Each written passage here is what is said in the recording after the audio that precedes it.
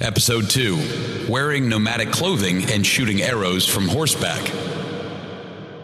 Hello and welcome to Stuff You Missed in Chinese History, a show featuring fascinating and overlooked stories from the past 5,000 years. I'm Patrick Flannery. Who would you say is the greatest person in Chinese history?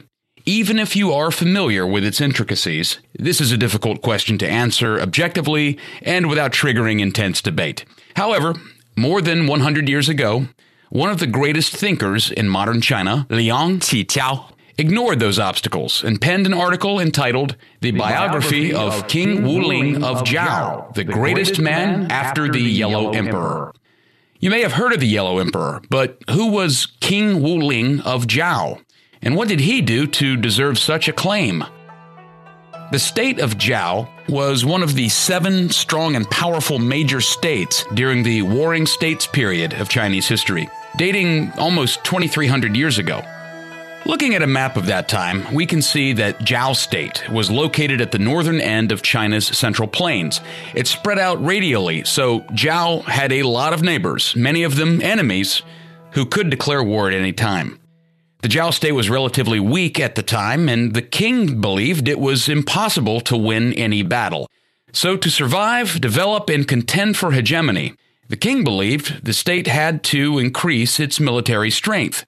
Change was needed, so he took 3 steps. 1. Sneak into the Qin state and act as a spy, planning a special force to kill the king. This failed. Another step. Conquer the northern parts to the Zhao state, which are now areas of Inner Mongolia. However, it was the 3rd step, the adoption of the Hu style of nomadic attire, a focus on horse riding skills, and the ability to shoot from horseback that became the turning point.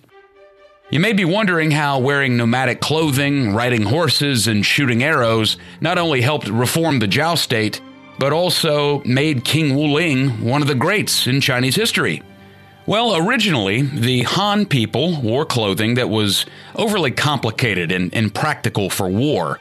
The attire worn by the northwestern barbarian tribes in ancient China, the Hu, were narrowly shaped and tied with a waistband and boots. So it was developed during herding, riding, and fighting. King Wuling decreed that a cavalry had to be established right away, and this meant the soldiers and even common people had to follow the new fashion. However, his determination for reform was opposed by many, especially royalty and nobility.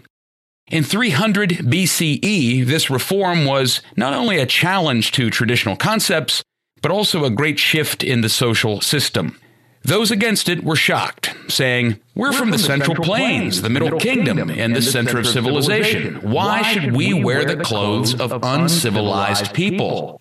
They believed changing Hu clothing was a symbol of being ruled by the invaders or barbarians. No way. However, King Wuling believed that cultural self-esteem was not as important as the outcome of war. It wasn't only the change in fashion that drew criticism. There was also opposition to the king's idea of riding horses and shooting arrows. Establishing and maintaining a cavalry was extremely expensive. Over 2 millennia ago, the cost for a single cavalryman was enough to feed 10 infantry soldiers. Besides, to maintain a cavalry, there had to be pastures, horse feeders, grass collectors, veterinarians. Cavalry weapons were also expensive. A special bow, several kinds of arrows, a long knife, a short knife were all basic weapons for a cavalryman. He also needed a leather cloak to stay warm during the cold nights, and enough rations and water for long-distance riding. The equipment, saddles, and clothing all had to be made from leather, so the demand for cattle and sheep was great. Zhao State was originally an agricultural and civilized country. Once the reform policies were implemented, people had to raise cattle and sheep. Behind the riding and shooting was a nomadic culture, competing with the farming civilization for mainstream status in the state of Zhao. The nobles and ministers desperately said no to the reform. King Wuling felt the resistance and hesitated about the policies. He said, "I don't doubt the reform itself, but I am worried that my people will laugh at me." After thinking it through, the king made up his mind. He said, "I will obtain the nomads' territory and the state of Zhongshan." If this goal is not achieved, Zhao state will not be able to survive and develop. So long as the reform can help me defeat Zhongshan and conquer nomads, no matter the changing of clothes or riding or shooting, I must implement them.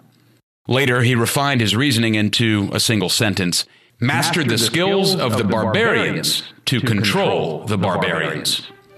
Compared with many other changes throughout Chinese history, King Wuling's reforms had three major differences, or perhaps advantages.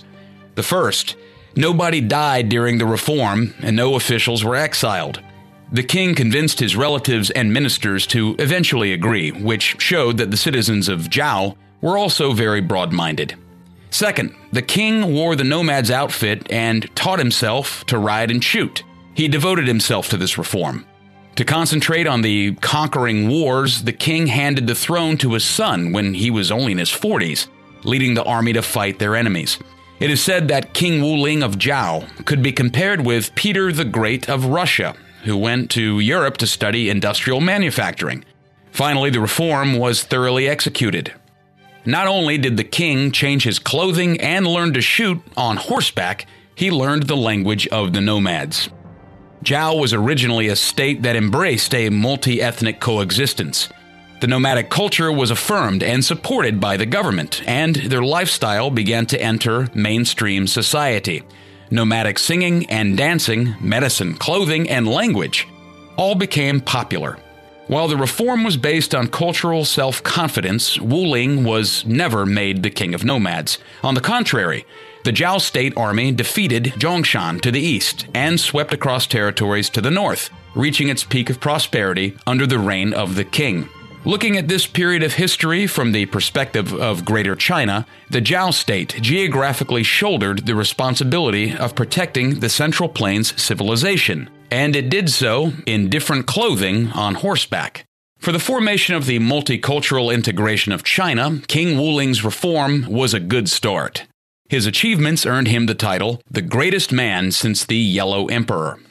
From today's story, we can see that openness rather than isolation, acceptance rather than rejection, created a strong civilization. Thanks so much for listening to Stuff You Missed in Chinese History. I'm Patrick Flannery. We'll catch you next time.